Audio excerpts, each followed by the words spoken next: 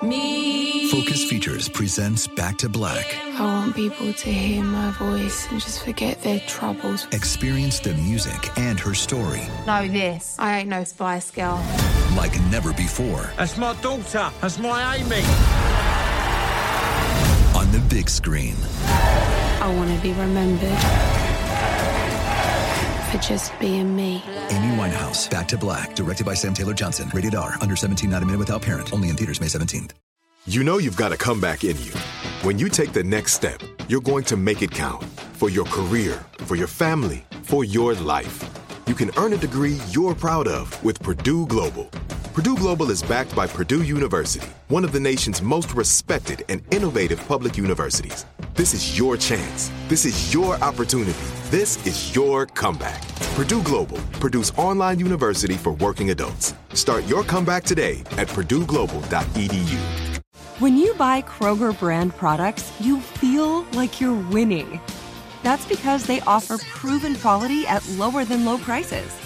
In fact, we guarantee that you and your family will love how Kroger brand products taste, or you get your money back. So next time you're shopping for the family, look for delicious Kroger brand products, because they'll make you all feel like you're winning. Shop now, in-store, or online. Kroger, fresh for everyone. If a new house is on your wish list in the next 5 years, grow your savings faster and experience your dreams with an Ohio Homebuyer Plus account from Kemba Financial Credit Union. A savings account specifically designed to save for a new home, where you can earn 7% APY, a $500 matching bonus, and a $1,500 mortgage closing cost credit. Learn more at Kemba.org. Offer expires March 31st, 2025. APY equals annual percentage yield. Restrictions apply. NMLS 292230. Equal housing lender. Federally insured by NCUA. What's warming my globe? I'm Robert Evans. My air conditioning is not currently functioning. So I'm hiding in my basement, which I think, this is a historic moment, everybody, marks the first time a human being has experienced the consequences of climate change. That's me right now. Number one. It is 74 degrees, maybe, in my basement. Upwards of 73 degrees. So yeah, suffering here. Still, I mean, that in a basement that's pretty warm, dog. It's pretty warm for the basement. It might be more like 70 degrees. I don't know what temperatures are, and I'm drinking coffee. Andrew T, how are you doing today? Hi, what's up? How's it going? This is honestly probably the first or second week that me, longtime shorts denier, is wearing shorts. Wow. I've never seen you wear shorts. Yeah, I'm not a shorts person. I wore black jeans to a Dodger game 2 years ago when it was like 110 outside, and I did almost pass out, but I was pretty committed, and now I'm wearing shorts. I have also purchased a pair of shorts recently. Can we not just take this evidence to any climate change denier and be like, Andrew T wears shorts now? I know. That's the proof. Yeah, climate change is a real problem. This is the first evidence anyone has of it. Andrew, it's good to have you back. You are. Thanks for having me. Sophie and I's one of our very, very, very favorite people to have on the show. Yeah. You have been doing a lot of Hollywood. We call you Mr. Hollywood our private conversations because you're such a big Hollywood guy. But you know what other kind of guy you are, Andrew? Is a very funny guy who we like to have on every now and again to talk about bits of history. You and I have talked about King Leopold of Belgium. We've talked about the Andaman Islands. We've had all sorts of fun history conversations. Andrew, how do you feel about the Roman Empire? Oh, as far as like contemporary Americans go, I probably took more Latin than I think most people. Like that was my primary Andrew. quote unquote foreign language in high school. Same. Yeah. So and ultimately all of 3 that is useless years. Roman propaganda. Yeah. So I probably, to the extent that I know anything, I probably am like more aware of a sort of sugar-coated version of whatever the fuck is happening here. Yeah, today we're going to tell the story about how the Roman Republic became a police state, which it did, which is quite a tale. I have, we haven't done a lot of ancient history stuff on this podcast for good reasons. Among other things, it's kind of hard to like get good details about people who died 2,000 years ago that aren't just like nonsense propaganda, right? Because it's usually just like some like poem about some king. History is written by the winners, especially when it's like fucking epigrams like left over from the Romans. But also, I feel like the worry is the sliding scale of bastardom through history. I would imagine the trickiest part, because it's like there's sort of like no amount of fascism and or brutality that doesn't eventually get justified by everyone else was doing it. Yeah, what's interesting about that's like it's. Are you going to call like Genghis Khan a bastard? Okay, well then like what? Like sure, but. What is it seems like kind of pointless to be like, and this guy was a king who murdered people, when it's like, well, yeah, they all were. Like, why is that? Like, nobody's like really going, other than some people were better at it. It's not that interesting to talk about them being like shitty. That's not the case. One of the cool things about the Roman Republic is, number one, we have a lot of detail on these guys, and all of it's bad, right? All of our historians are propagandists, but at least there's more than one of them. So you get like this dude rocked and like this dude was terrible story usually. And number two, they're basically exactly the same as modern Americans politically. So you get really modern, like political dick moves from terrible people in a way that's like very familiar. And in fact, like, so we're talking about a lot of the things that led up to the fall of the Roman Republic and like the end of the kind of democratic experiment that had existed there for a few centuries. And this is something that like people are talking about a lot right now. So when you get like history nerds talking about how fucked up politics are in America, they're either going to go back to Weimar Germany, which we've already done, or they're going to talk about the fall of the Roman Republic, which is why there's like three books out. Right? There's like 3 or 4 books that have come out in the last year that are like, here's what the fall of the Roman Republic can teach us about the fall of American, or like what's happening in American democracy. Most of these books are stupid. There is one really good book by podcaster Mike Duncan, who does the Revolutions podcast, called The Storm Before the Storm. That's the one I would recommend if you want to read a book like that. We're not going to mainly be telling that story. Instead, we're going to talk about how Rome invented militarized policing and the first police state and kind of the first FBI, because that's not a history I think most people know, and it's pretty cool. But first, we're going to talk about, well, some guys. Well, we're going to talk about a lot of shit. We're gonna have to cover quite a bit of ground today, Andrew. This is one of the reasons we don't do so many ancient history ones, because it's like, all right, well, if you want to tell this story, you have to go through like 1,000 years of shit. Yeah. Well, also because the audience is like, like me, probably is like not just 1,000 years of shit, but so much backstory and context. So I don't envy you. You have to explain a lot, but thankfully the Romans were pretty entertaining sons of bitches. Not if they were killing or enslaving you, but like sometimes if they were enslaving you. There were some Greeks who had fun with that. So the city of Rome, Andrew, founded on April 21st, 753 BC by 2 brothers who were nursed by a wolf, if you believe the myths that a lot of Romans didn't believe, right? Like, these are like the things that we tell about. Like, then this is what the Romans thought. Like, most of them are like, I've never seen a wolf nurse 2 babies. Like, I don't think that statue of like two infants sucking on a wolf's breasts is, or udders. You're talking about the statue in my living room, right? Yeah. I have that instead of a television. Yeah. I made it out of macaroni. Yes. Just harrowing stuff if you think about it. Like, just so gross. Yeah, bad for the wolf, bad for the babies. It's not good for anyone. But yeah, this is Romulus and Remus, right? Like that's the legend. There's a good line in I think it's the movie Spartacus, where Julius Caesar and I believe it would have been Pompey are like walking around and talking about, like, they're walking past like a temple, and Caesar asks a question like, don't you venerate the gods? And Pompey's like, well, publicly, sure, but privately, I don't believe in any of them. And that's probably how it was for a lot of Romans. Like, I don't think everyone's, like, people aren't lockstep believing these silly ass myths. But this is the myth, April 21st, 753 BC, which is absolutely not when Rome was founded. Archaeologists know that people have been living in that spot for about 14,000 years. Because very rarely there's just like a bunch of people suddenly arrive at a chunk of land and be like, and now it's a city. Like that's not, yeah. You just have like groups of people farming. Like Rome has a bunch of hills, so you could set up shop on a hill. It's a good place to grow food. You can beat up people if they try to like come onto your property and stuff, because hills are easy to defend. You know, it's just a good place for people to exist up until the present day, where it's about to die because there's no water. But for a while, it was a good place to be a person until we invented the car.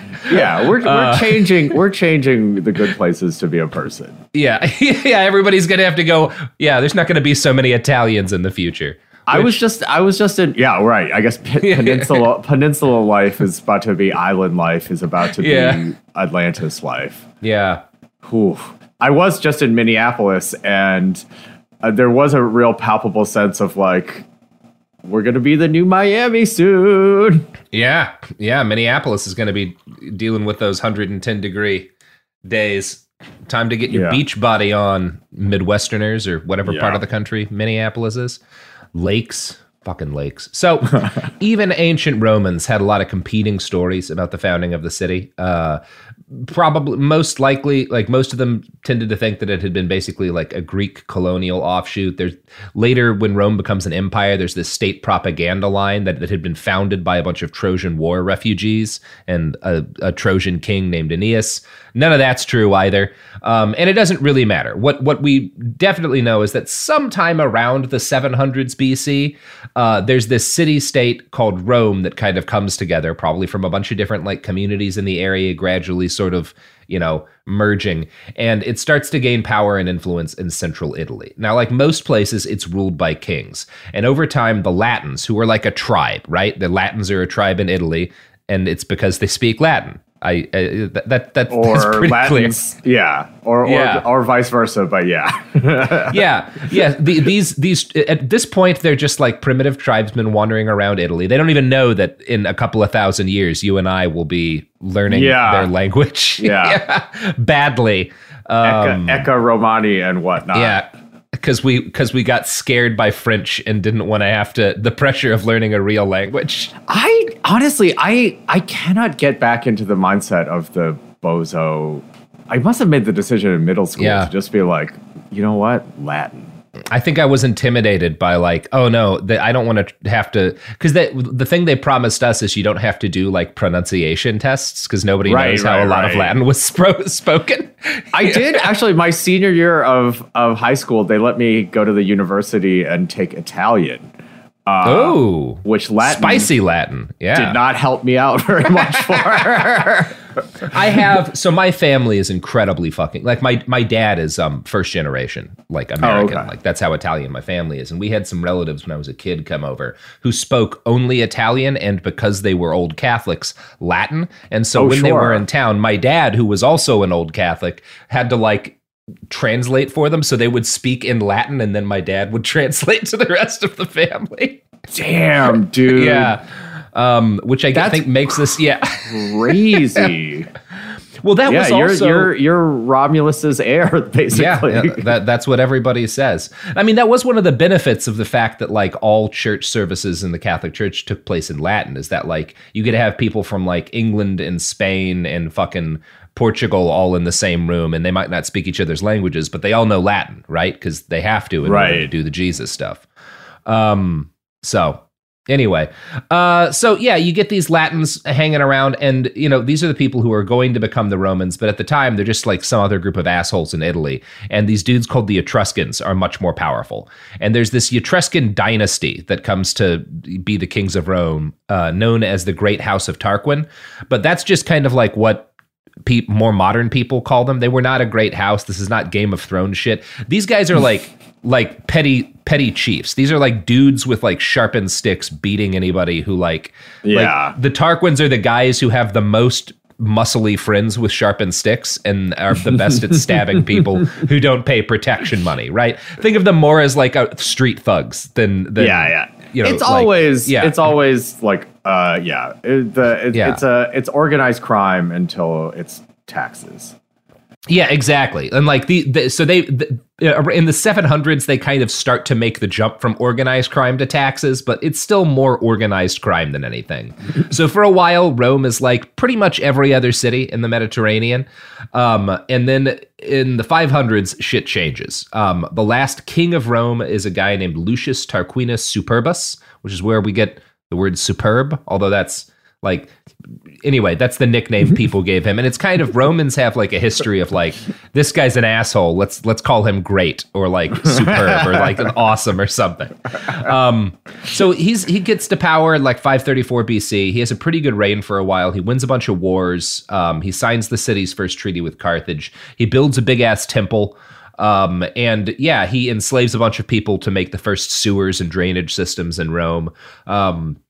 So he's definitely like, you know, that's solid king stuff. He's made a step beyond gang leader. When you're making sewage, you've made a move past gang shit. And then according to myth, his son rapes a Roman noblewoman named Lucretia. And this becomes a problem for him. Here's how the Getty summarizes what's said to have happened. The tragedy of Lucretia began when Sextus, son of the tyrannical Etruscan king of Rome and member of the Tarquin family, raped her. For the ancient Romans, a woman who was raped was guilty of adultery, a crime punishable by death, even though she had not given herself willingly. After she was raped, Lucretia made her husband and father swear an oath of vengeance against the Tarquins, and then killed herself in shame. Enraged by her death, Junius Brutus led a victorious rebellion against the Etruscan king. So, couple of things there. Number one, look, obviously you should be angry at the guy who did the rape, but also most of your anger might be at like the social custom that says that she has to kill herself after this. Like that might be the thing to be angrier at. But people don't think that way, I guess. It really is like this like it's spoken so matter of factly, and this is where like the context of it makes it so hard to figure out what the approach to this is, because the entire misogynist society, like every misogynist society, this one, you know, worse by modern standards, but you know, this is pretty normal at the time. Behind this, and then you're just like, you know, you're the family members watching this happen, enraged that this had to happen, but not because of the society. Like it's sort of like this classic, everyone is always mad at the wrong thing through history. It is. It's also, though, I think if you get yourself in a different mind state, you can really feel this, because like this is a stupid rule that's like cruel and evil, and it makes like a bad situation even more horrifying. And like we can look at that as like, oh, look at these fucked up people and their fucked up rules. But also, the story you get is that like all of the Romans are pissed at this, and Lucretia is a sympathetic figure in their history.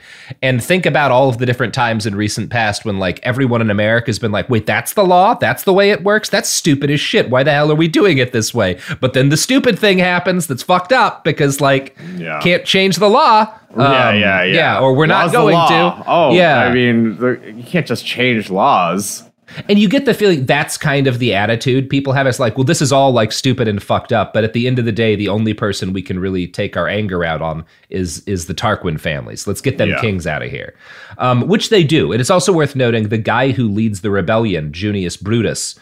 That name Brutus should be familiar, right? That's the guy who kills Caesar. Well, the guy who kills Caesar is this kid's descendant, you know, hundreds and hundreds of years down the line. That's part of why he kills Caesar. His family's got this reputation of like, when people try to do king stuff, we murder them.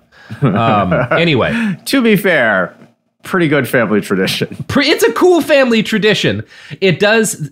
So Junius Brutus is one of like 40 guys that all have the same name. So one of the cool things in Roman history, and by cool I mean very frustrating, is that if there's ever a guy who does anything worth noting, there will be 3 other guys who are also really important with the exact same name, because that's how the Romans did things. So you'd be like, Scipio Africanus. Well, which one? The one from like the 160s, or the one from like or like the 200s, or the one from the 150s? And like, it's very frustrating, but that's the way if you're Roman history works. if you're early on in Western civilization, how many names? You can't have that many. Yeah, there's names. like 7 names. Come on, dog. There's like 7 names. So the details of obviously the Lucretia story are almost certainly not exact, but there's a pretty decent chance that it broadly is accurate as to what caused the insurrection against Etruscan power. Most people probably heard of the rite of prima nocta, right? Which you see in Braveheart, you know, this rite that like nobles supposedly had to have sex with a woman the first night after a marriage and stuff that like in Braveheart, this is depicted as like what sparks the Scottish rebellion. That's not a real thing. It was not a thing in any medieval law. It didn't happen. It certainly had nothing to do with fucking William Wallace. There were some similar rules in history. The Epic of Gilgamesh references customs that are similar to that, as do Herodotus's histories. And we know that around this same period, at least one other Italian city revolted from Etruscan control because their women were abused. You know, you often don't get a lot of detail about this, just somebody notes that like they were angry about something the Etruscans had done to their women, and so like there's a war and they win, and right, and it is that's history. I mean, it's often angry that they're doing the thing because you were supposed to be doing the thing, but well, it's just like military occupations haven't changed. There's a long, ugly history of like when the U.S. occupied Japan, rapes by U.S. service members and stuff that caused a lot of problems. And it's a thing everywhere. It's a thing in Iraq. It's a thing all throughout history. So whatever the excesses of Rome's last king, they kick out that last dude, Tarquin, and a republic is founded in 509 BCE. And it was not a super different government in a lot of ways from the ones that our quote unquote founding fathers established. And what I mean by that is that only the very wealthiest people could actually hold office. Now, one thing that's interesting is that like pretty much everyone could vote, though. So they didn't have that difference. Like when the United States is established, you have to be like a property owning white male in order to vote. And it's not until later that every guy gets the vote.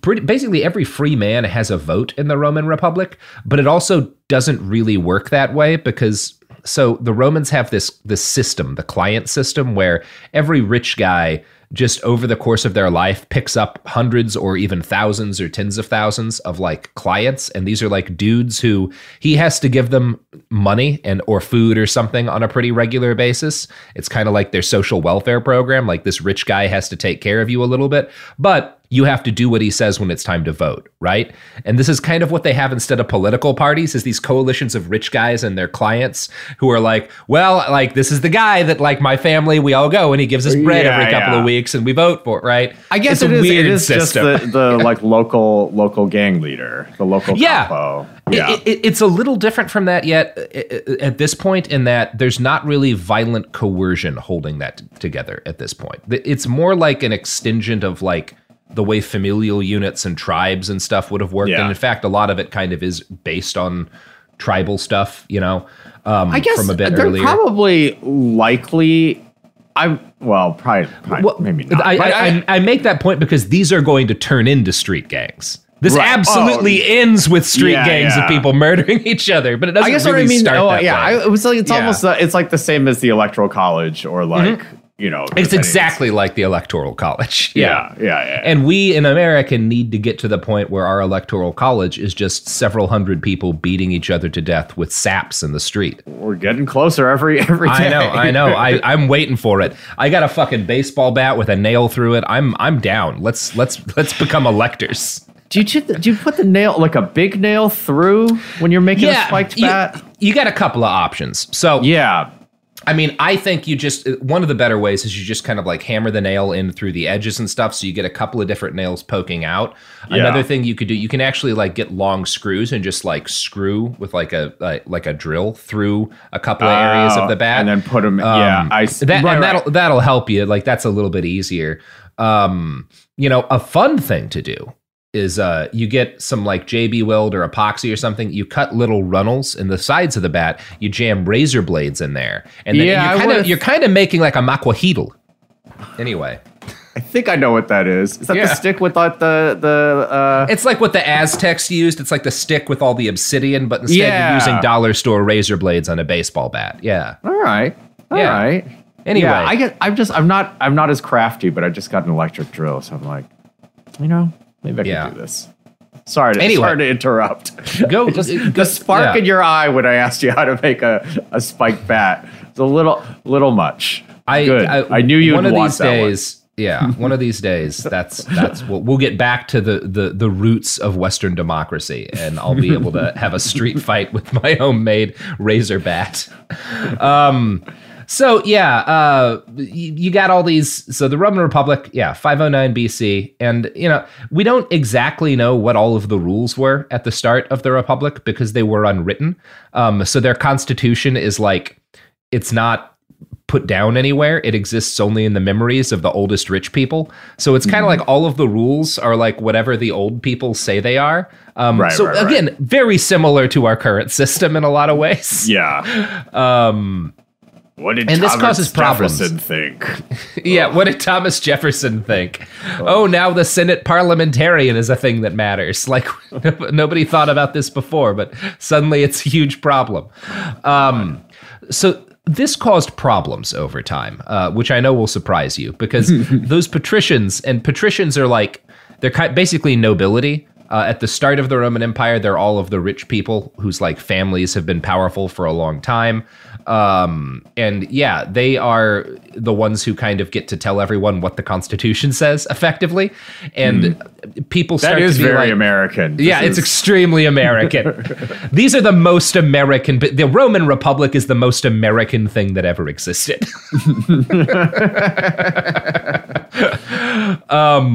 So the plebes, the poor people, or at least you could call them the regular people, start to be like, well, this doesn't seem like a very good system. Like, if we're supposed to be a republic, it kind of seems like this is a bad way to do things. It also, over time, as the republic goes on, it starts to change like the wealth situation. So the patricians are like noble because of their birth, but they're not necessarily rich. Because number one, they have all these obligations. So they have all these clients that they have to like pay and feed. And they have all these, like, when they get political office, that often means they have to throw parties for everybody in the city or like big religious festivals. So a lot of them are fucking broke all of the time. And this class of merchants rises up who aren't noble, but they have a bunch of money. And they're like, well, we're the ones paying for everything now, like one way or the other. And we're like buying these patricians and having them do stuff. Why don't we get to like hold political office or have any kind of power? And part of like what's fucking these patricians over is that the only way that they can acceptably make money is like either going to war and conquering shit or like agriculture. It's kind of considered gross for them to be in business. So anyway, shit starts to change in Rome, and you get this like wealthy class of people who are like plebeian but have money. And over time, like the folks who are not patrician get increasingly angry, and you get your riots and you get people threatening each other in the streets. And then in 451 BC, they force the patricians to commission a series to actually write out a constitution where they're like, okay, we're going to actually like lay out what the rules are in a way that people can see, as opposed to us just being like, oh yeah, I remember the way it's supposed to be. I remember how the law works. So because it's the past, they just like hammer a bunch of rules into big bronze tablets, 12 of them, and stick them in the center of town. So that if you want to know what the law is, you just like walk up to the bronze tablets and read them, which is a fun way to do it. Now, like all democratic compromises, the new written constitution codified extraordinary powers for the wealthy. Most of it dealt with debts and debtors, and noted that in the event that a debtor was ruled to have failed to like pay a debt, he would have to be basically after 3 days or so, he would either be executed or sold into slavery. So like debt's a serious thing. And this is on a separate point, something that like Cory Doctorow and a couple other people will make a point of, is that like the Romans were the first people to be like, debt is a thing that exists forever for you and eventually like your family, as opposed to like every 20 years we have a jubilee and there's no more debt. The Romans, because they have this entrenched power structure that actually holds, you don't have like a king who might be like, well, every 20 years or so I'm going to do a jubilee because then people get their debts cleared and they like the king more. Now the people running it are like all of the rich people, and they're like, well, no, we're never going to wipe people's debts. Why the fuck would we do that shit? And so that's where that whole process starts in history, which is fun. That's the source of our power. power. Right. Yeah. Right. As opposed to, when it switched from largesse to money. You know what? Making me miss kings, Robert. Yeah, well, it's not entirely a good thing that they get rid of theirs, I guess. The Constitution also enshrined incredible powers for Roman men. The paterfamilias, or the head of each family, was essentially a little dictator. So we don't have a king, but like if you're the daddy, you have the absolute power of life and death. So number one, deformed children have to be killed immediately. That's one of their. That's like their First Amendment in ancient Rome. Which, you know, it's the past. And fathers have the power of life and death over their children and their wife. So you can, as the father, execute your kids or other members of your family anytime you want to. Yeah, the classic law of I brought you into this world, I can take you out. Yeah, honestly, the most important societal bedrock. Look, if that was the rule, I would have kids. I'd have a fuckload of kids, and they'd be doing a lot of work for me. So, there are some like more sensible rules though that kind of limit. So, among other things, if you're a dad and you sell your kid into slavery 3 times, then your son no longer has to do what you say. I don't know why 3 times is the rule, but like you have to pick a number, I guess. It's just like genie shit. Yeah. What is fucking happening here? It's cool. So yeah, it's good stuff. It's this weird mix of like nightmare social laws and then like broadly reasonable stuff like, yeah, if a child's born within 10 months of the father's death, they get some of the inheritance, you know, like stuff like that, where it's like, well, that's just like a pretty reasonable solution to a problem. Now, the 12 tables also note that women are always legally children. They always have to have a guardian. This is because of, quote, their levity of mind. And the only exception to this are the Vestal Virgins, which are basically older, like OG nuns. But they're much cooler than the nuns. And a lot more weird sex stuff going on, allegedly. And you know who else is allegedly engaging in a lot of weird sex shit, Andrew? Yo, hit me. The products and services that support this podcast. That's right. They never stop fucking. Not once. And that shit, I was going to say is not in the Bible, but it very much is in the Bible, what they're doing. Most of what they're doing is in the Bible, but they go off the map every now and then. You know, it's going to enter any situation it goes into cock first, and you don't know what's going to happen. Like they're just gonna they live to penetrate. That's actually the corporate motto. We live to penetrate. Honestly, I was going to ask you which sponsor you were specifically referring to, and then I realized that you already had one in mind, and that sorry, Chris. Good luck with that bleep. I know you love it.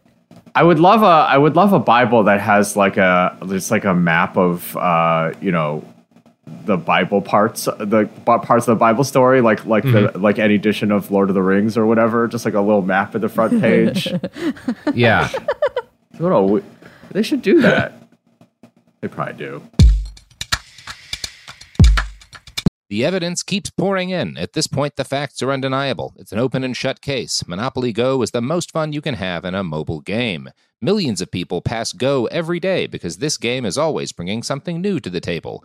Countless crazy tournaments you can join with your friends as partners or teams. Constantly changing challenges like money sprees or treasure hunts that keep it fresh with new wild mini-games.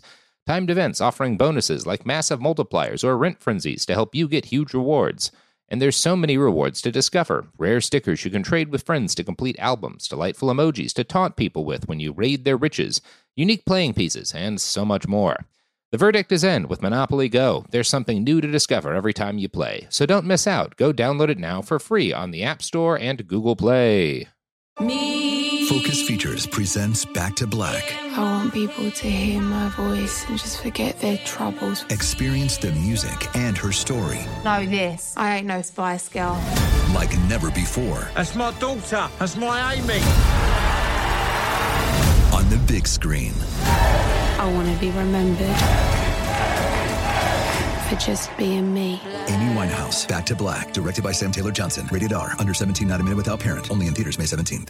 My favorite spring cleaning takeaway is the post-clean clarity you get. Wow, how have I been living like this? It's kind of like when you find out you've been paying a fortune for wireless, when Mint Mobile has phone plans for $15 a month when you purchase a 3-month plan. Wow, how have I been affording this? It's time to switch to Mint Mobile and get unlimited talk, text, and data for $15 a month. Say bye-bye to your overpriced wireless plans, jaw-dropping monthly bills, and unexpected overages. Mint Mobile is here to rescue you with premium wireless plans starting at $15 a month. All plans come with high-speed data and unlimited talk and text delivered on the nation's largest 5G network. Use your own phone with any Mint Mobile plan and bring your phone number along with all your existing contacts. To get this new customer offer and your new 3-month unlimited wireless plan for just $15 a month, go to mintmobile.com/behind. That's mintmobile.com/behind. Cut your wireless bill to $15 a month at mintmobile.com/behind. $45 upfront payment required, equivalent to $15 a month. New customers on first 3-month plan only. Speed slower, above 40 gigabytes on unlimited plan. Additional taxes, fees, and restrictions apply. See Mint Mobile for details.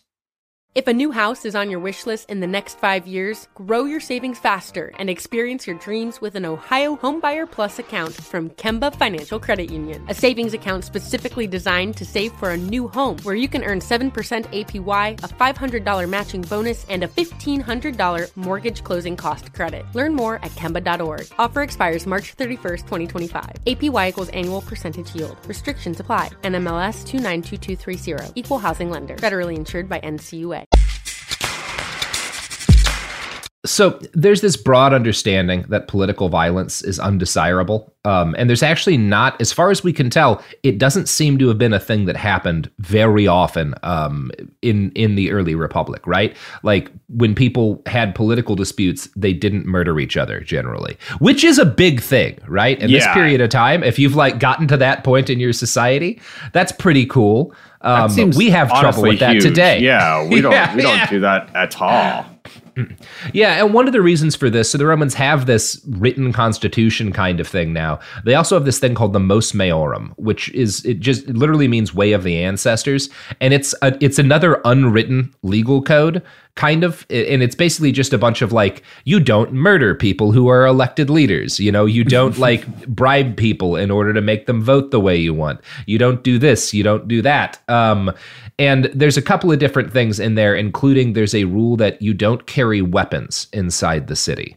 Now, this ban gets misinterpreted a lot of times. You might think of it as the ancient equivalent of an assault weapons ban, right? So they're not banning all weapons because, spoilers, everybody still has weapons, but they don't have military weapons. So they're not supposed, it's like you can get executed and shit if you're caught carrying a sword or like a dagger within what's called the Pomerium, which is this like kind of sacred quasi-ethereal boundary that like is the supposed to be the actual like boundary of Rome. Now, obviously, so again, this just refers to like military weapons. So when people do have fights and stuff, they'll usually have like chair legs that they'll stick sharp things into, or they'll make saps, or brass knuckles are super popular. The Romans have their own kind of like brass knuckle thing. Really? Yeah, they call it I'm gonna look this up while you talk. Cestus. All right. Yeah, it's basically brass knuckles or like punch daggers. Oh, they're like really nasty fighting weapons, right? So you don't have swords and stuff. So people are just like clawing at and beating the shit out of each other with like stuff they make in their fucking garages, which is pretty cool. It's like the Warriors stuff, right? Like that's right. Very, very, yeah. Spike bat is just too big. Yeah. What's the fucking Millwall thing where you make it with just like a bunch of editions of like the Daily Mirror or whatever? Yeah. There's some fucking. It's basically the Jason Bourne shit where he fights a dude with a magazine or whatever. Yeah, I mean, the coolest thing that the fucking Romans had was this thing called a cestus or castus or whatever. And it was like a boxing glove that was covered in iron balls. So that like when you like, so it's like this combination boxing glove / brass knuckles. And you could eat. Yeah, so they had plenty of weapons. They just did not allow military weapons. And you're not allowed to bring soldiers into the city of Rome. Nobody can take an army into Rome. They have to camp outside of the city if you've got an army nearby. Because again, they recognize pretty early on that like, well, if we want to have a republic, it's probably a bad idea to let people march their army into the city. That could end badly. That might not go well. But most of this stuff is just like, it's not written law. It's everybody knows that you're not supposed to do these things, right? Right. A wonderful way to run a government. Yes, a norm, right? These are their norms, you know? Yeah. I guess the other thing, too, is like the army thing is like, I think it's, I mean, obviously just because I'm a soft child of the 20th century, but it is like wild to kind of remember how threatening a parade really should be. Yeah, a parade. I mean, historically, the Romans are kind of one of the first groups of people to try to stop a parade from being a threat, because they have these things called triumphs. And so if you win a military victory that's big enough, the Senate will vote you a triumph. And you basically are king of the city for a day, and you get to take your army and march them through the city with all your captives, and everybody pretty much worships you. But the whole time you're doing it, number one, it's just for a day. And the whole time you're doing it, there's a guy whose only job is to like walk behind you and be like, hey, bro, you're going to die one of these days. Hey, bro, like you're still fucked. Like everybody's fucked. Nobody lives forever. Like you're not actually a king or a god. You're going to die, dude. Like, which is kind of neat. I think it's one of my favorite parts of Roman history. Yeah. Definitely the best job in civic life. These were the first, like nowadays, anybody can like go on Twitter and ratio a political leader.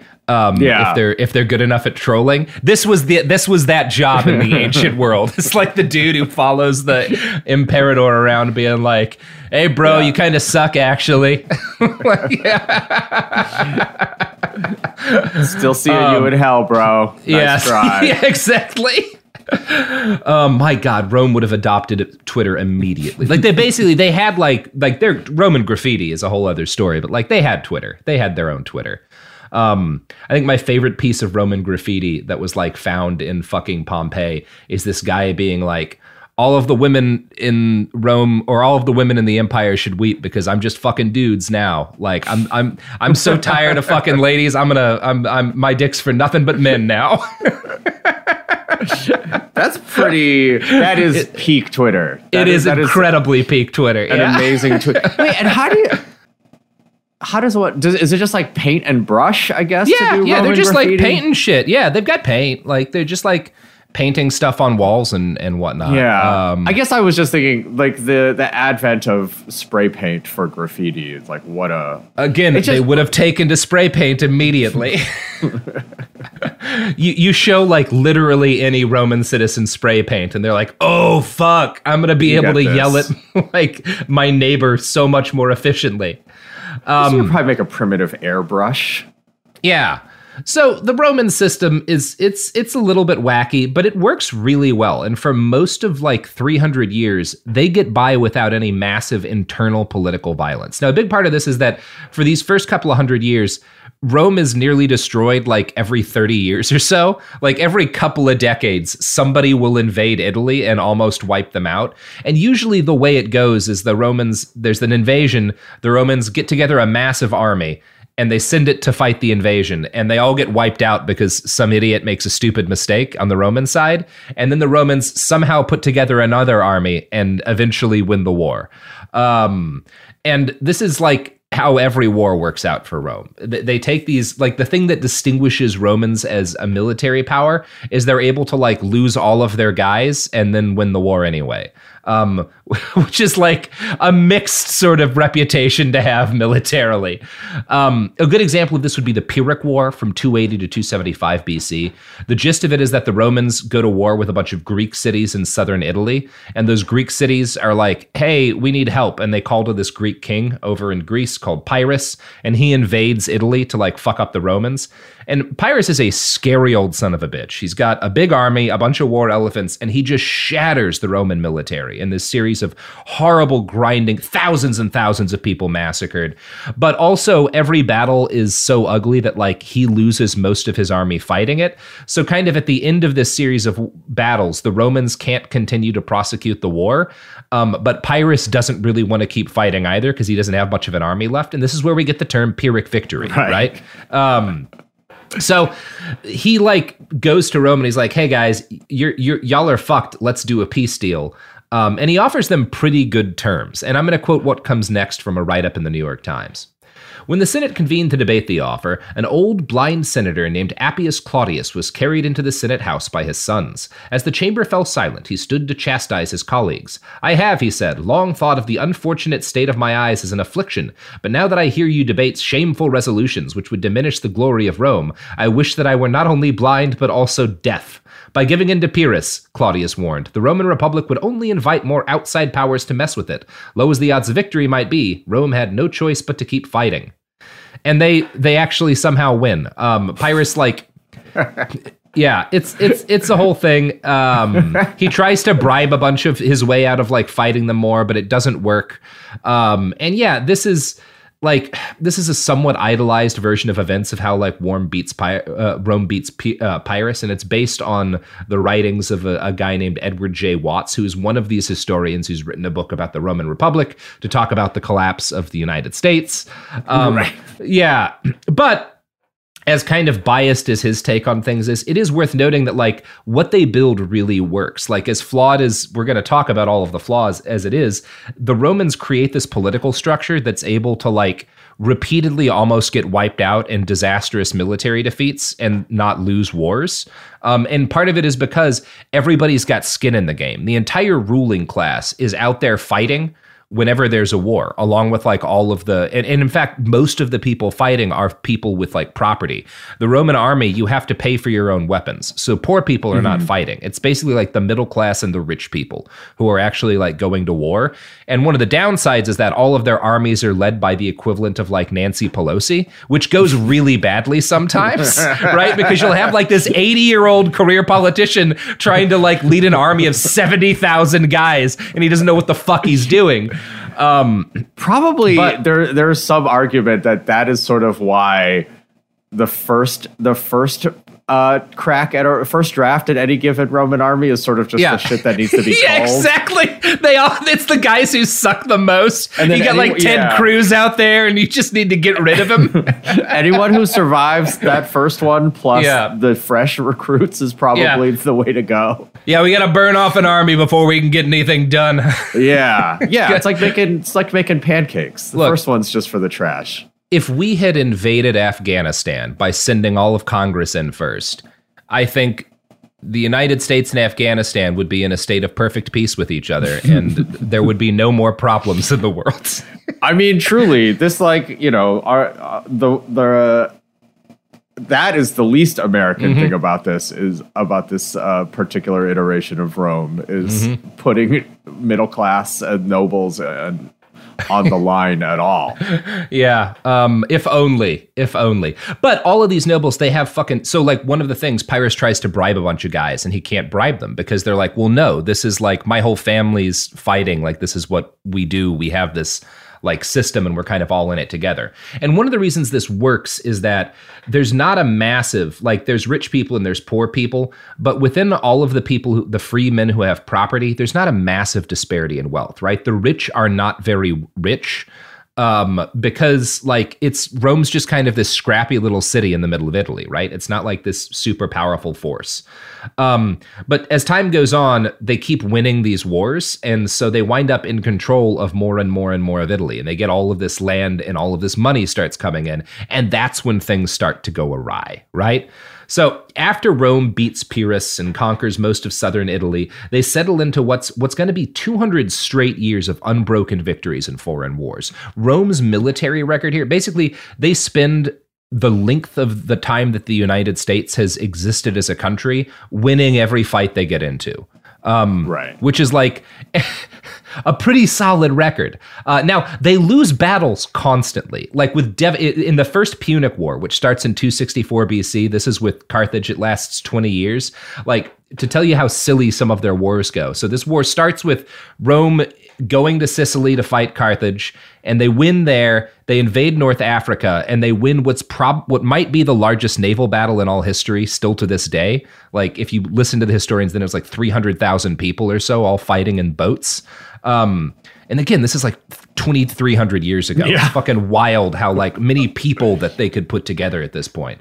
But they win this series of battles. They win these naval battles. Carthage sues for peace, and Rome refuses to like have peace. So Carthage keeps fighting and then beats them and like shatters a Roman army. So Rome has to send a fleet to evacuate the remains of this army that's gotten its ass kicked in Africa. And then the entire fleet and 100,000 men all die in a storm, like heading back to Italy. That kind of shit happens constantly to the Romans, and it just never stops them. Then you've got the Second Punic War, which starts in 218 BC. It also lasts like 20 fucking years. And there's like, we've talked about the Battle of Cannae, which is one of the most famous battles in history. Hannibal, you know, the elephant guy, encircles their army and kills 50,000 Romans in a day. It's like 10% of the male population of the Republic. Yeah. He like wipes out, including like 8 senators, like a significant percentage of the Roman. It's like if the United States had like 10% of its male population and half of its political class wiped out in a battle in fucking Afghanistan. Like it's a bad day for them. And they just do the same thing they always do. They make more guys senators, they make more guys soldiers, and they send them back out to fight, right? And it's fine. But while these wars are going on, and they win these wars, they win the First Punic War, they win the Second Punic War, they get control of Sicily, they get a bunch of influence and power in northern Africa. They take control of all of Spain in the Second Punic War. Like Rome is now running Iberia. While all this is going on, a couple of other things are happening. One is that a lot of Roman soldiers are dying, right? Like shitload, because Nancy Pelosi's very often the battlefield commander, and she's not very good at that. And since these are like the Roman middle class, right? Most of them are small, independent farmers. They have enough money to buy their own weapons and armor and stuff, and sometimes even horses. And so the system that they set up works really well when war means you have to like walk 2 days to like fuck with this town across like the river from you. But when you're going to war for 20 years and your army is all of the guys who make your food, then it becomes a problem, right? Are you seeing like the flaw in the Roman social system? But also, it's like, I mean, and this I guess is the thing that's like distressing, is like you'd hope what this would do is lead towards like more measured wars and like, you know, with some no. It's simply the opposite. It's we're seeing it obviously in our time also. It's like we will simply let society crumble rather than we are wrong. And that's what happens, because here's the thing. If you were to have less wars, well, the only ways that the nobility can make money is war or taking a bunch of farming land, right? Because they're not allowed to have businesses. They're not allowed to be merchants.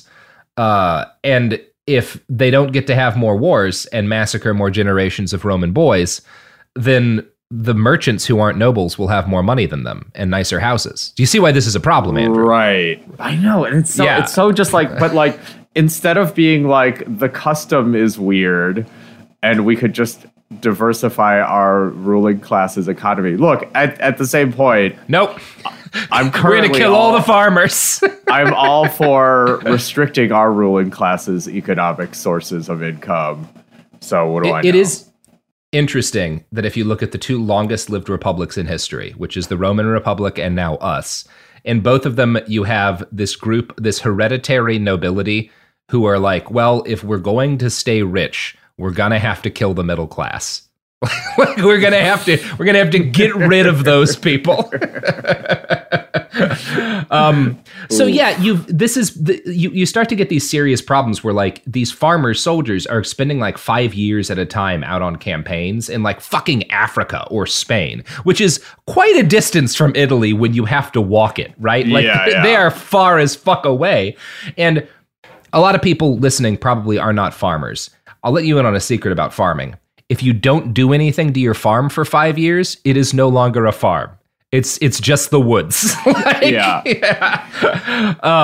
that causes an issue. So these soldiers are spending like half a decade at a time, you know, in addition to like whatever injuries and trauma they suffer, they come home and their farms are ruined and they can't afford to like put them back into shape. So again, as you noted, a reasonable country might go like, well, clearly we need farmers and we need people to become soldiers. So it's in our best interest to like figure out a way to deal with this. That is not. And was this a conscript? Was this a volunteer army? It wasn't, right? Yeah. Oh, well, they do have conscriptions, like especially during emergencies, they have conscriptions and stuff. So it's kind of like a draft a lot of the time with these wars. So it's generally sort of you get called up, your number gets called up effectively, and like it's time for you to go serve. They do have a lot of like there are volunteer. Yeah. Anyway, whatever. It's a whole thing. We don't have the time to get into that today, but it's worth noting that like the money that they are making by conquering everything around Rome is plenty of money to take care of these farmers. And I want to quote now from a Marxist account of Roman history written by Alan Woods. Quote, "After the Second Punic War ended in 202 BC, the economy of Italy endured a massive upheaval. The legions that conquered Spain, Greece, and North Africa returned home with riches on an unprecedented scale. A proconsul, that's like a mix between the president and a general, returned from campaign in the East bearing 137,000 pounds of raw silver, 600,000 silver pieces, and 140,000 gold pieces." So like... the nobles are getting fucking rich, and all of this money stays in the hands of the patricians and this new class of people called the equites, who are like rich businessmen, right? Because the trade is a lot, the more you conquer, the better trade gets for you if you're a fucking Roman businessman. So they're making fucking bank. Now, all of the land that the Roman army captures during this conquest of Italy they go over becomes state-owned land, which seems fair, right? They call it the Ager Publicus Populi Romani, which means the public land of the Roman people. And over time, the Senate votes to allow people to own parcels of this public land in perpetuity as long as they work it, right? So that's how initially like soldiers get rewarded, is you get some of this public land and you can start a farm on it, and that will allow you to have like a degree of economic independence. But, and I'm going to quote here from a write-up in the Anthropology Review, quote, "The problem was that if the land was left uncultivated, it could be taken over by someone who could work it. So soldiers who were out of the country fighting for the glory of Rome came back to find themselves dispossessed.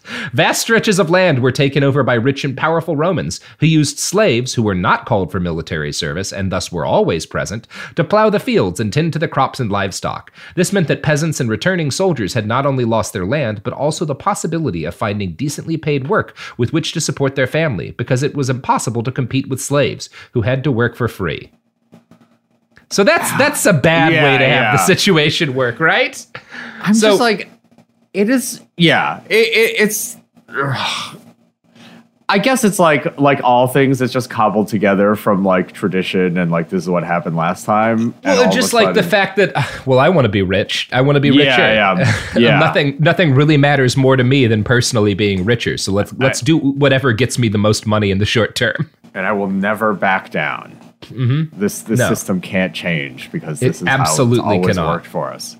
Yeah, and again, people at the time note that this is like bad. Like there's a decent number of people in the Roman political structure who are like, hey guys, this is going to be a problem, as we have in the United States, who are consistently being like, this is not a good way to do things. Because they're noticing that all of these formerly independent freemen, the veterans who had like conquered the world for Rome, are winding up as almost like homeless in the city of Rome itself. Like they have no work, no way to make money, and they just kind of swell the city because the state will give them food when they're in the city, kind of. Like it's the only thing they can do is kind of become clients to some fucking rich guy or whatever. And you know, basically exist to provide a vote for a rich man and live marginally on the edges of society. So as you can imagine, the fact that like the only way for a lot of these poor people to get any kind of support at all is to like vote for whatever guy has the most money and thus can give them food, it makes this political system twist even more in favor of the wealthy, right? Inequality becomes a serious problem in the Roman Republic.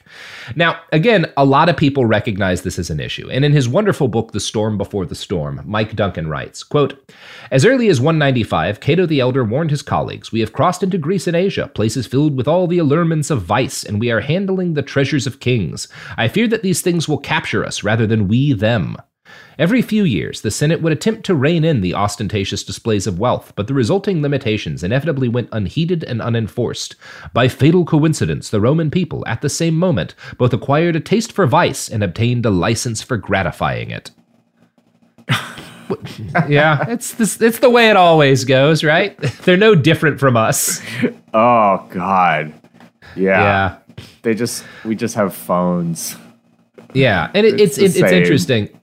Karl Marx, when he writes Capital, is specifically looking at this period in Roman history. He bases a lot of his conclusions off of what the history that he's reading about what happens in the Roman Republic. And he writes in Capital, quote, "It requires but a slight acquaintance with the history of the Roman Republic to be aware that its secret history is the history of its landed property." Right? That and essentially what he's saying is that you have this vision of what the Roman Republic was that dudes like our quote unquote founding fathers have, where they're just masturbating over these austere figures. And then you have the reality, which is that, this venal, corrupt landholding class is choking out the middle class and the poor in order to make their already vast fortunes even larger. Vaster, yeah. Yeah, and destroying the entire state as they do it because they care about nothing but increasing the amount of wealth that they have. It is like parasites on every level, obviously. Yeah, but it's good stuff. Yeah. Jesus. You know who else is a parasite on every level, Andrew?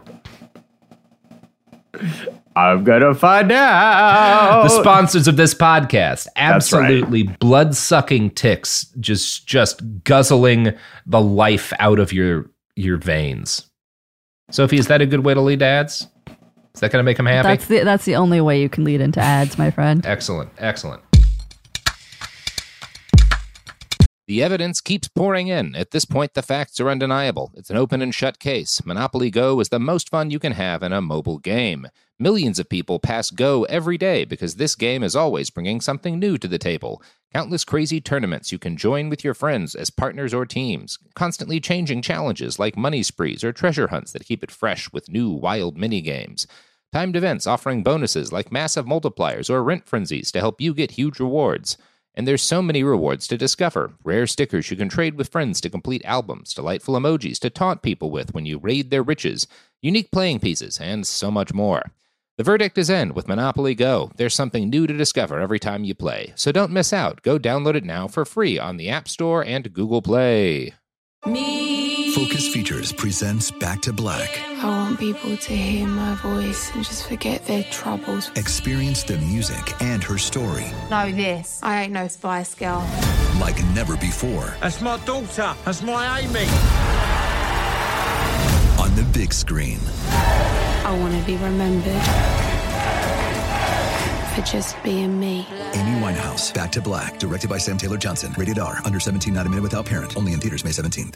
If a new house is on your wish list in the next 5 years, grow your savings faster and experience your dreams with an Ohio Homebuyer Plus account from Kemba Financial Credit Union. A savings account specifically designed to save for a new home where you can earn 7% APY, a $500 matching bonus, and a $1,500 mortgage closing cost credit. Learn more at Kemba.org. Offer expires March 31st, 2025. APY equals annual percentage yield. Restrictions apply. NMLS 292230. Equal housing lender. Federally insured by NCUA. Bean Dad, The Dress, 30 to 50 Feral Hogs. If you knew what any of those were, you spend too much time online. And hey, I do too. 16th Minute of Fame is a new weekly podcast hosted by me, Jamie Loftus, where every week I take a closer look at an internet character of the day. Who were they? What made them so notorious? Why did the internet choose them? And what does a person do when they're suddenly confronted with more attention than the human psyche can handle? I'll be talking to internet historians, experts, and yes, the main characters themselves to get a fuller picture. Because I think that even outside individual experiences, a character of the day tells us something about how the internet worked at that time, and how the attention economy developed into the freaky three-headed dragon it is today. Together, we probably won't be able to properly log out, but we can take a walk down scary internet memory lane and see one day a little more clearly. Listen to 16th Minute of Fame on the iHeartRadio app, Apple Podcasts, or wherever you get your podcasts.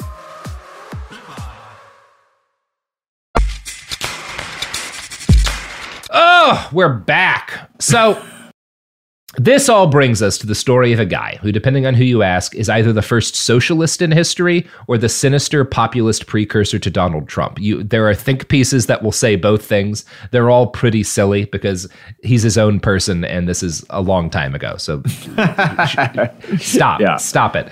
But this guy's name is Tiberius Sempronius Gracchus. And he's born in either 163 or 162 BC, and he comes into being as like the bluest blood motherfucker it is possible to be. His father had served as consul, which is kind of like again, it's like a mix between president and general. Like if you're consul, which makes sense if the senators are also leading armies. Right? Yeah, exactly. It should be the same job. Again, you get voted to get a military command effectively. And his dad celebrates 2 triumphs for military victories as like a young man. His mother is like the daughter of this great Roman war hero. Now, everybody's main source on Tiberius Gracchus's life is a guy named Plutarch, who is a Greek historian who writes about him like 100 years after he died. And it's worth knowing what Plutarch says because Plutarch's working from like sources that were written by people at the time when Gracchus was alive. But like most Roman history, you're still just like, most of Plutarch's history is like, well, a guy told me this. Like I heard this from like a dude who was like, and his grandpa was around and like he remembers reading this thing. I heard a lot of it's like, I guess that's all history anyway, but Jesus. Yeah. Like after what happens with this guy happens, his like brother writes a pamphlet that he hands out, and like a lot of Plutarch is based on like what people remember from being in the pamphlet, but I don't think we have the pamphlet still. So it's like it's like if somebody wrote a history of the fucking 2020 George Floyd protests based on like a conversation with someone who remembered some zines about them. Right. Where it's like, like you're probably not going to get all of the facts. History history is fucking crazy. Yeah, it's good stuff. There's a story that Plutarch tells that like when Tiberius's dad is a kid, he goes to a soothsayer, basically a fucking, a fortune teller, and she's like, you're gonna have to either I'll just read the quote because it's kind of weird. We are told, moreover, that he once caught a pair of serpents on his bed, and that the soothsayers, after considering the prodigy, forbade him to kill both serpents or to let both go, but to decide the fate of one or the other of them, declaring that also the male serpent, if killed, would bring death to Tiberius, and the female to Cornelia, that's his wife. So Tiberius, accordingly, who loved his wife and thought that she was still young and he was older and it was more fitting that he should die, killed the male serpent, but let the female go. A short time afterwards, as the story goes, he died. So that's what happens with this guy's dad. Like his dad supposedly dies because he kills the snake that represents him to let his wife live. He leaves her with 12 children, 3 of which survive to adulthood. Just like what a bonkers day at the fortune telling office. It's a weird day at the fortune teller's house. Check this out. I'm gonna tell him if he kills the male snake, he's gonna die. Yeah. First of all, I'm gonna tell him kill one snake only. Yeah, only one snake. Let the other go. They had to just be. I assume the fortune teller colleagues are just all fucking with each other. Oh, yeah. I mean, they're fucking high as shit. They are unbearably lit. So Cornelia takes charge of the children and the estate. She's good enough at being a mom that like a solid 25% of her children live to adulthood. And 2 of those kids are the brothers Tiberius and Gaius Gracchus. Now, both of them are like, again, fancy boys. They hold a bunch of public offices that young patrician kids are expected to hold as they climb up the political ladder. At age 17, Tiberius goes to Africa to fight, in the last big war against Carthage. And he's supposed to be the first man over the walls of Carthage during that final siege. After that, he goes to another war. So by the time, he comes around in, the 100s, like ish BC, Rome is kind of locked into this Afghanistan style situation in Spain where they have conquered Spain, but like, it's kind of hard to hold on to Spain Like, if you're anyone, there's a reason why Spain has mostly belonged to Spain throughout history. It's not always all that easy for Spain to be in charge of Spain. Yeah. So they're fighting this like endless series of like brushfire rebellions against, and it's like Afghanistan, that you've got like this Roman military that's very organized and fairly modern in like its command structure. And then there's these guys who are just like throwing rocks at them from the bushes and then running away. And it works pretty well for the fucking Spanish. So Tiberius Gracchus goes to go fight in northern Spain against this city called Numantia. And the war does not go very well. And the guy who's in charge of the Roman army gets his ass kicked. And so they have to negotiate a surrender. Now, the Numantines knew Tiberius because his dad had beaten them in a war like 20 years ago. And he'd been cool about it, right? Like, he hadn't been a dick about beating them in a war. So they were like, well, we'll talk with this guy. We'll negotiate with this guy, because if he makes a peace treaty with us, we feel like Rome will stick to it. So Tiberius works out a truce and a peace treaty, and he saves this Roman army. But when they get back to Rome, all of these politicians who had not left the city and who wanted the war to keep going because there was money in Spain, but didn't actually want to figure out how to fight it, are like, how dare you pull out of Spain with this army? Like, how dare you? It's a little bit familiar to some things that have happened. It's like this bad situation, and the guys back home didn't have any idea how to deal with it better than Tiberius did, but they're still angry about it because that's what you do in politics. I guess it's probably, it's certainly more honest to just have the military-industrial complex openly advocating, like, we need this war for money to continue. Yeah, we need this war for money to continue, and for pride. How fucking dare you? So Tiberius, he takes a beating from these guys, but they can't punish him because he did just save the entire army's life, and that kind of makes you popular in a way that's dangerous to fuck with too much. But they do, his commanding officer who had lost the war, they like strip him naked and chain him up and send him back to the enemy and are like, you guys can have him. Like, we don't want this guy anymore. Like, do whatever you want to him. Which, again, if we'd done that with David Petraeus, would have, I think, been cool. I think that's what we should have done with David Petraeus. Just a few more consequences for some of people's command decisions. Yeah, that's all. Fucking strip Dick Cheney naked and just airdrop him into Basra. Let and whatever happens, right? We're not saying what the penalty should be. It's up to them to figure it out. So the people vote to clear Tiberius of all charges, yada, yada. Things go pretty good for him. And this is like what you might call a pretty decent start in Roman public life. And as he's, there's a story that later gets told that, like, while he's kind of going back and forth between Spain and Rome, he's like walking around the countryside and he notices, quote, he notices basically that, like, there's nobody here. There's no Romans here. It's all slaves. All of these farms are worked by slaves. All of the actual free people are like desperately poor because they've all lost their lands. They're just like huddled in these shanties at the edge of town. And like, oh, wow, it kind of seems like we've done a terrible thing and destroyed the class of people who have made like our success possible. This is probably a problem, right? So again, basic observation. So he decides to set up this policy to reform the public lands of Rome, to make it impossible for individual rich guys to buy up huge tracts of land, and to guarantee that small freeholding farmers will continue to be the core of Roman society. Now, the way the popular story gets told, it's just Tiberius who like sees these poor farmers who are dispossessed and has this idea to fix everything.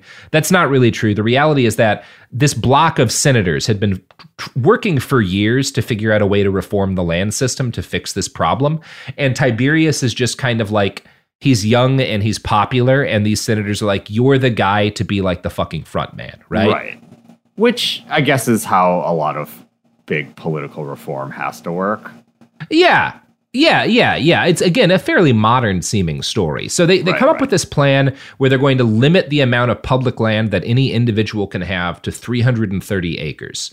Now, this is like too harsh for the rich people, and so they start howling.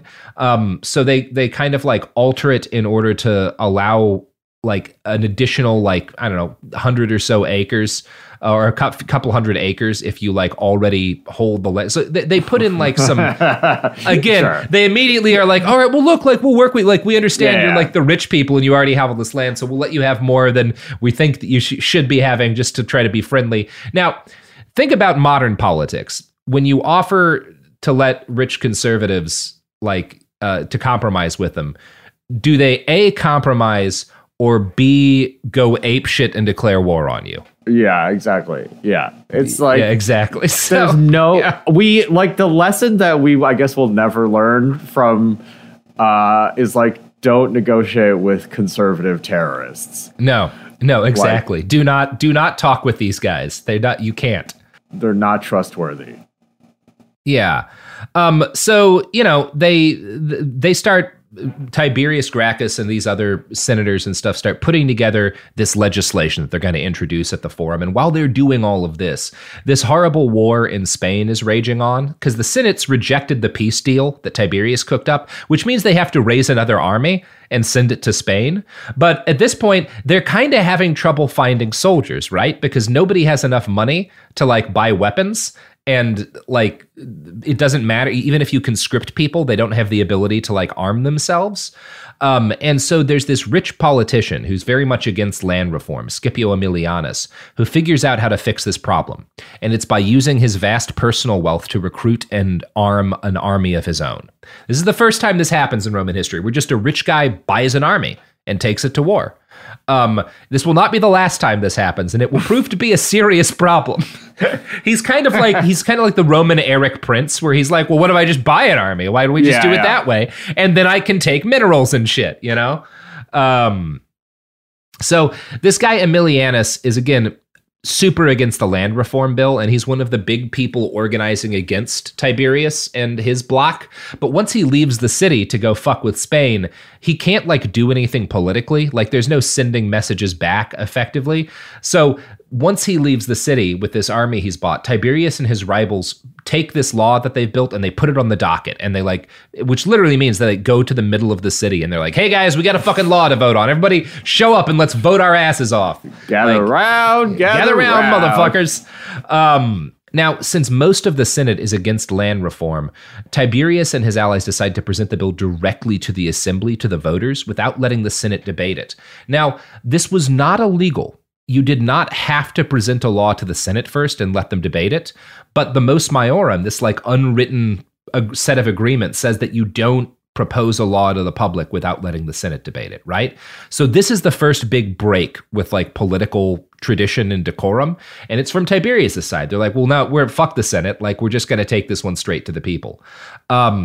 So the rich people are like, okay, well, I guess fuck all of the things that we used to do. Like now there's no rules, right? So we're just gonna fucking do it.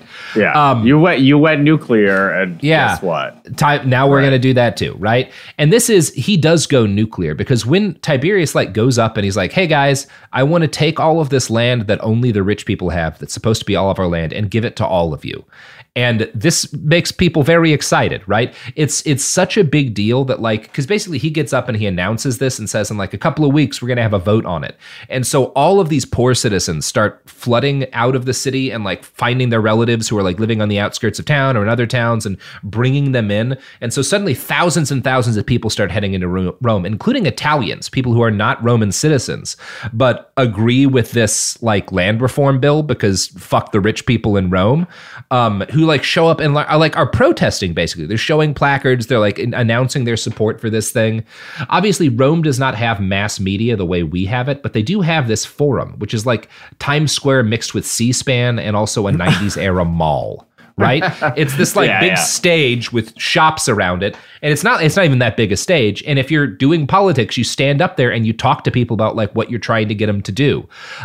So every day Tiberius is up there while they're waiting because they're like, say, we're going to have the vote in, X number of days. Right. So, and that's to give everyone time to get into the city, because you have to physically be there to vote. So while he's waiting for everyone to get in town, he's like speaking every day. And I'm going to quote again from Plutarch here about like, that's describing one of his speeches.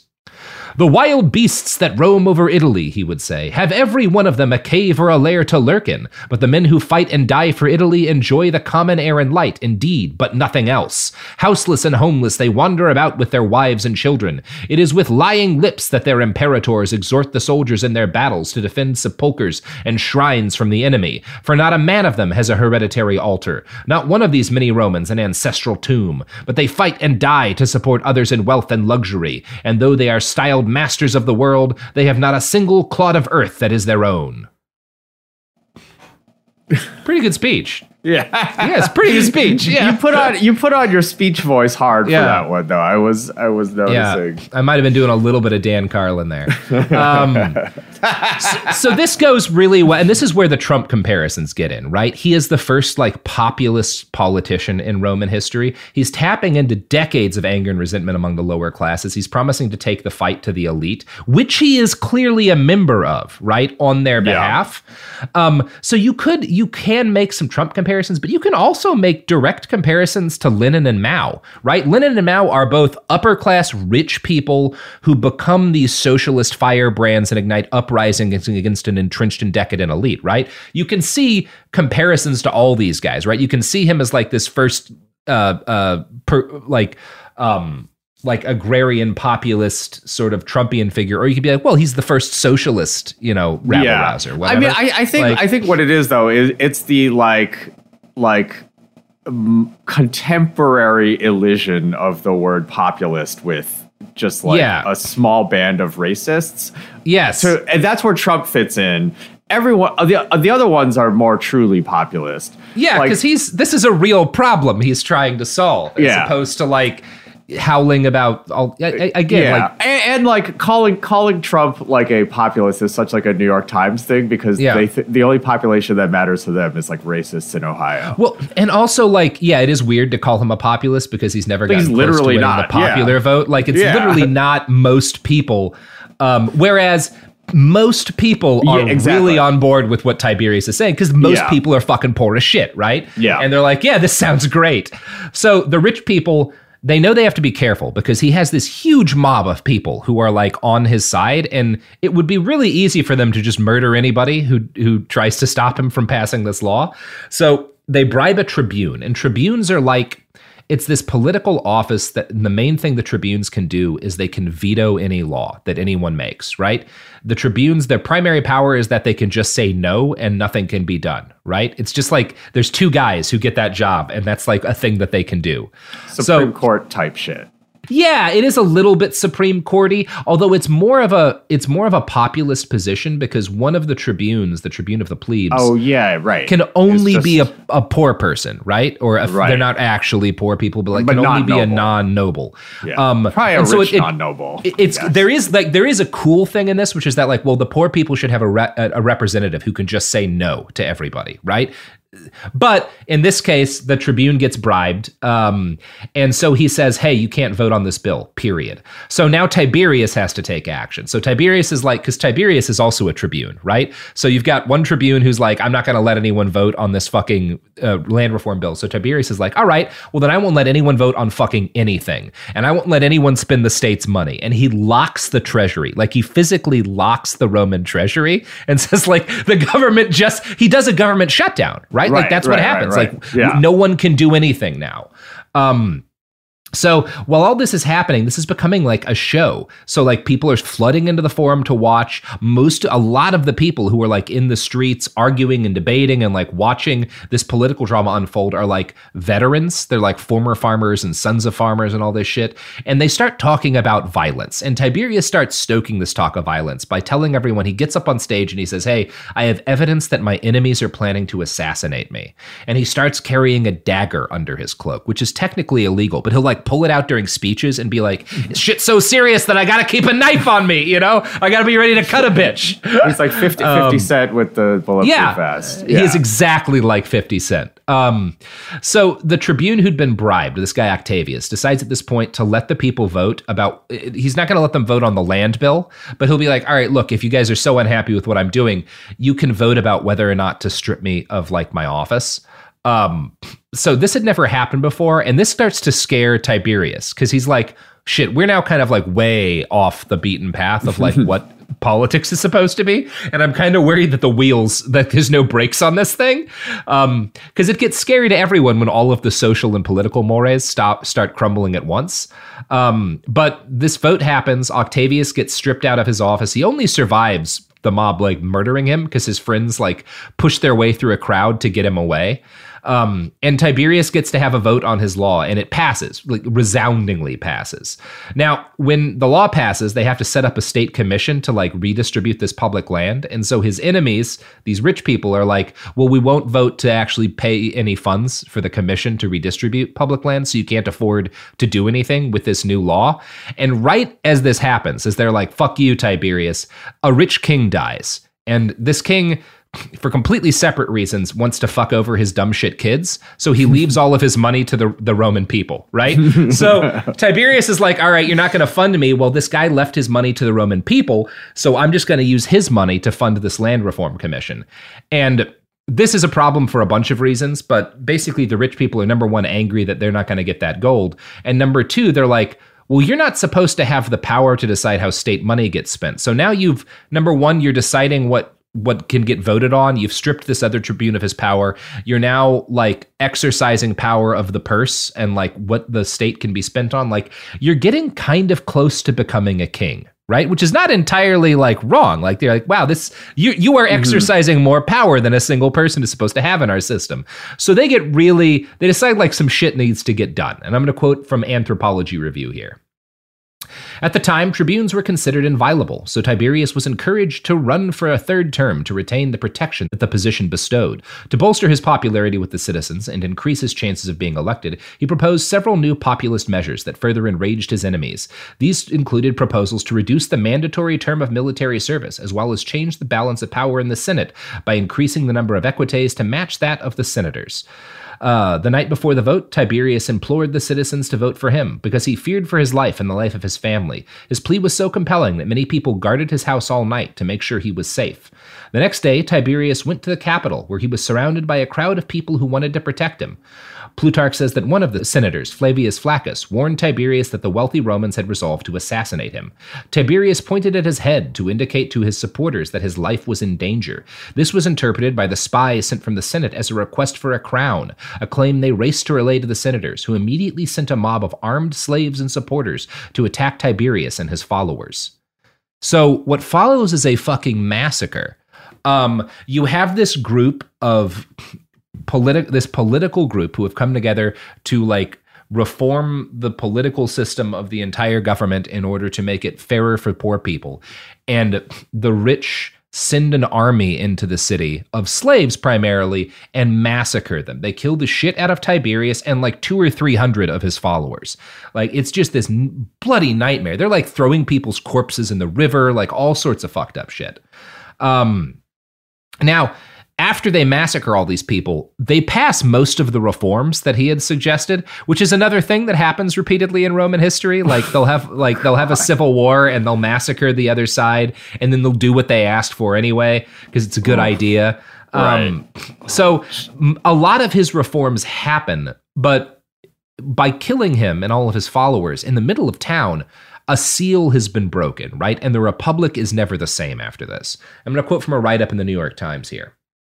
Over the next years, it quickly became normal for populist politicians to set aside long-standing norms to accomplish their goals, for military commanders to bend the Senate to their will by threatening to occupy Rome, and for rival generals to wage war on one another. Within a generation of the first political assassination in Rome, politicians had begun to arm their supporters and use the threat of violence to influence the votes of assemblies and the election of magistrates. Within 2 generations, Rome fell into civil war. So that's good. And that's, I mean, don't especially want to think about, I guess that is also just the American thing of like, look, if not that our official like armed services are not just basically militias for the powerful, but codifying it that way feels like, ugh. Hey, you learned where this is going, because in part 2, part 1 is about how Roman politics turned from this like cordial thing where violence was not common to we will murder anybody who tries to fuck with the money. And part 2 is about how they create the FBI. Hell yeah. Can't fucking wait. This is grim as fucking usual. Thanks. Mm-hmm. Andrew, you got anything to plug before we roll out of here?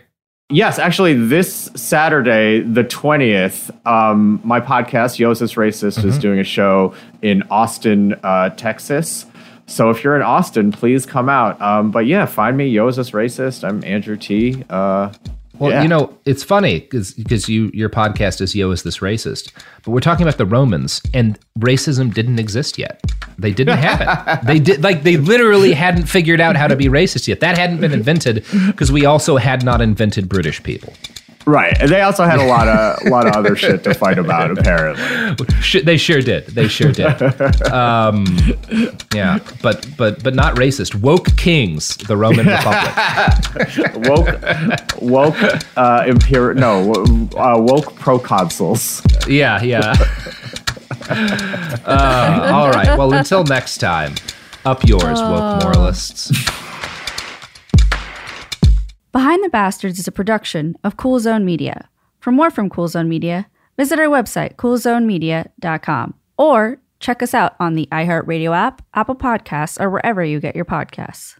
If a new house is on your wish list in the next 5 years, grow your savings faster and experience your dreams with an Ohio Homebuyer Plus account from Kemba Financial Credit Union. A savings account specifically designed to save for a new home, where you can earn 7% APY, a $500 matching bonus, and a $1,500 mortgage closing cost credit. Learn more at Kemba.org. Offer expires March 31st, 2025. APY equals annual percentage yield. Restrictions apply. NMLS 292230. Equal housing lender. Federally insured by NCUA. Bean Dad, The Dress, 30 to 50 Feral Hogs. If you knew what any of those were, you spend too much time online. And hey, I do too. 16th Minute of Fame is a new weekly podcast hosted by me, Jamie Loftus. And every week we take a closer look at an internet character of the day. Who are they? What made them so notorious? How did the internet or the algorithm choose them? And what does a person do when they're suddenly confronted with more attention than the human psyche can handle? Listen to 16th Minute of Fame on the iHeartRadio app, Apple Podcasts, or wherever you get your podcasts. Hey girlfriends, it's me, Carol Fisher, back with another season of the global #1 podcast, The Girlfriends. Last time, we investigated the murder of Gail Katz. This time, we're uncovering the identity of the woman who was buried in Gail's grave for a decade before she disappeared. Join me and the rest of the club as we tell her story. Listen to Season 2 of The Girlfriends, Our Lost Sister on the iHeartRadio app, Apple Podcasts, or wherever you get your podcasts. As important as choosing the right destination when traveling is choosing the right travel partner. Gene Fodor. Gene, was good. But be careful, because the worst trips result when two partners have two different agendas. The CIA really need your help, Gene. Freeze, Americano. Gene, run! Listen to Fodor's Guide to Espionage on the iHeartRadio app, Apple Podcasts, or wherever you get your podcasts.